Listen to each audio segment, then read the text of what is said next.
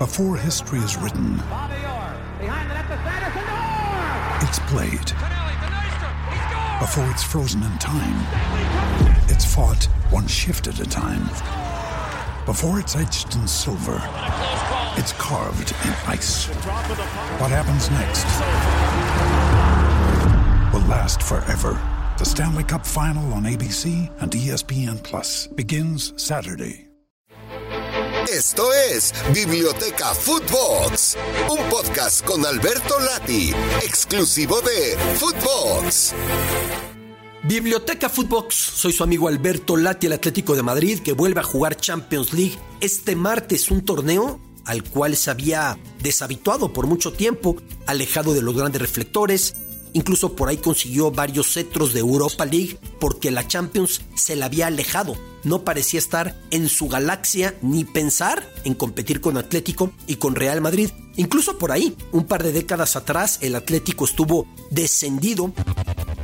Clamaba la publicidad oficial que siempre ha sido la mejor del fútbol español y acaso del europeo. Los spots para captar abonados, socios del Atlético de Madrid, decía un añito en el infierno, añito que se complicó demasiado, pero el Atlético terminó por volver con Luis Aragonés y luego la llegada de Diego Pablo Simeone ha conseguido impregnar al equipo de lo que fue él como jugador, de lo que fue él como futbolista, como mediocampista en el mismo conjunto del Atlético. Tengo muy claro que acaso ningún otro entrenador, quizá no haya un precedente similar, ha logrado impregnar en su once lo que él fue como futbolista. Si antes los rivales tenían que padecer a un Simeone que mordía, que apretaba, que perseguía, que ponía cara de malo, que no paraba de sudar, que dejaba los pulmones completos, ahora los rivales tienen que padecer a 11 Simeones porque se ha mimetizado completamente el fútbol del Atlético en relación a lo que fue Diego Pablo como futbolista. Un Atlético que salta a la cancha con un uniforme rojo y blanco. Qué difícil imaginarnos al conjunto de hoy del Estadio Wanda Metropolitano, antes del Estadio Calderón, con un uniforme en azul y blanco. Sin embargo, en el origen así fue.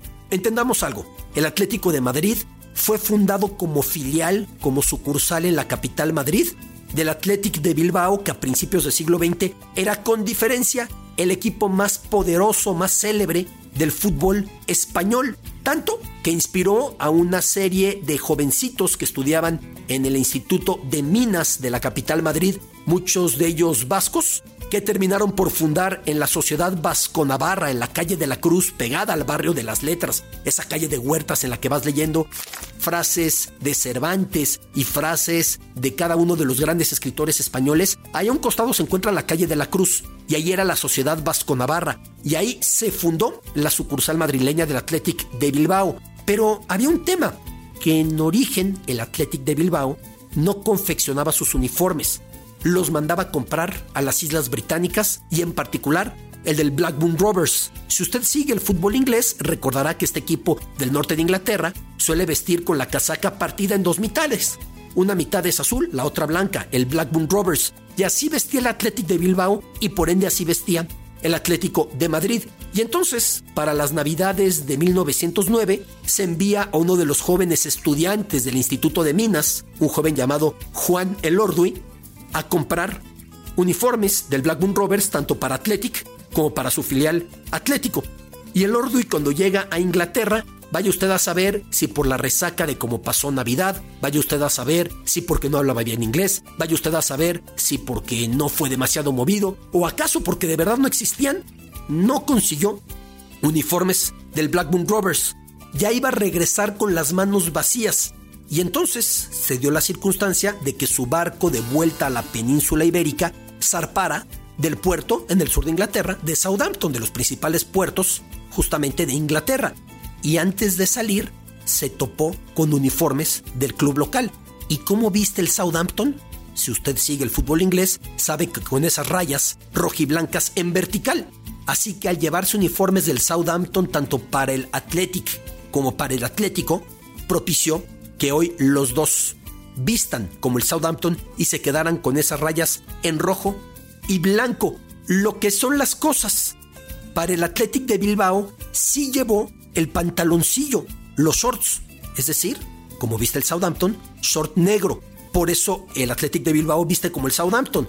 la casaca con rayas rojiblancas en vertical y el pantaloncillo negro. Para el Atlético de Madrid no alcanzaron los pantaloncillos, así que el Atlético siguió utilizando el short anterior, el del Blackburn.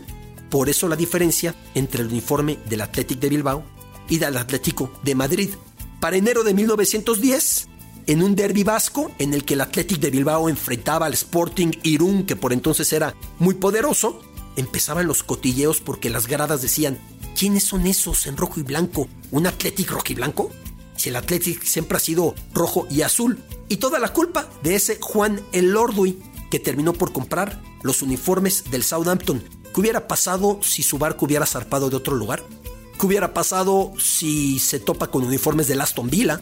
¿O se topa con uniformes del Tottenham? ¿O del Chelsea? La realidad es que se topó con los del Southampton y así propició la historia. Otro tema diferente es lo del nombre, porque en origen los dos eran Athletic. La dictadura de Franco, que impedía las palabras en idioma extranjero, hizo que los dos fueran Atlético. Atlético de Bilbao, Atlético de Madrid. Pero cuando para 1972, ya cayendo la dictadura, ya sin el peso represivo que había tenido, se autoriza o se da cierta permisividad para los vocablos extranjeros, el cuadro de Bilbao retorna al Athletic Club y el de Madrid ya se queda con Atlético. Hubo otra diferencia en el camino, que antes de la Guerra Civil Española, el conjunto del Atlético de Madrid pasó a ser Atlético Aviación, porque en ese momento representaba a la Fuerza Aérea. Entonces dice Javier Marías, el espléndido escritor español que yo siempre diré que tiene que ganar el Nobel de Literatura. Es el mejor escritor español en décadas y décadas. Bueno, Javier Marías, muy madridista, por cierto, él es del Real Madrid, su libro Salvajes y Sentimentales trata del tema, pero recientemente en su novela Tomás Nevinson también lo retoma el tema. El Atlético de Madrid representaba a la facción de la Falange, al ejército franquista, a diferencia del Real Madrid, que era de la República. Y entonces, cuando termina la Guerra Civil, el Atlético de Aviación regresa a ser Atlético de Madrid y el Real Madrid empieza a ganar títulos europeos y la dictadura franquista decide quedarse, decide tomar como bandera de triunfo, de gloria, como embajador internacional al Real Madrid, y el presidente madridista, Santiago Bernabéu, también lo permite. Pero antes, en origen, el que era cercano a los militares y a Franco había sido el conjunto del Atlético de Madrid. Y ya para cerrar, el apodo más desafortunado, el de Pupas. ¿Qué es Pupas en dialecto madrileño? Pupas es el que está cerca de conseguir algo. Pupas es el que casi, pero ya merito, pero no. Eso era el Atlético de Madrid. Y su desgracia es que el apodo se lo puso su presidente más amado, Vicente Calderón, el que dio nombre al estadio que ocupó por muchísimo tiempo hasta la reciente mudanza al Wanda Metropolitano. Sucedió que a mediados de los 70, el Atlético se enfrentó en una final de Copa de Campeones de Europa, lo que es hoy la Champions League, al Bayern Múnich, y que ya lo tenía derrotado, y que a falta de unos instantes para el final, Hans-Jörg Schwarzenbeck, el más limitado de los futbolistas del FC Bayern, disparó de lejos, el balón hizo un extraño y se metió. Se jugó un desempate, por entonces no había penales o tiempos extra para definir, y en el desempate el Atlético, desmoralizado, ya fue goleado por el conjunto del Bayern Múnich.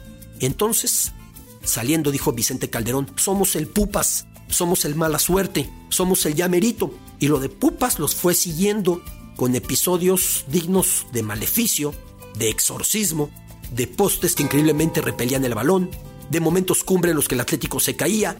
Parte de ese Pupas tiene que ser aquella final con el gol de Sergio Ramos en 2014 en Lisboa, final de Champions en la que el Atlético ya era campeón y en el último estertor vino el gol de Ramos. Parte de eso, los penales frente al Madrid en otra final y tantas otras derrotas al límite. Pero si alguien ha estado cerca de vencer ese paradigma del Pupas, forjado y apodado por el mismo Vicente Calderón, pues ha sido Diego Simeone, con un equipo que hoy por hoy es triunfador, jugando a la Simeone, jugando como guerra de guerrillas, pero a su estilo. De ahí viene lo de Pupas, parece Atlético que pudo haber sido azul y blanco, como el Blackburn, como el Athletic de Bilbao también fue, y que por accidentes, y que por el puerto de Southampton, y que por ese uniforme terminó siendo rojiblanco, como hoy no podemos imaginarlo de otra manera. Biblioteca Footbox, soy su amigo Alberto Lati. Esto es Biblioteca Footbox, un podcast con Alberto Lati, exclusivo de Footbox.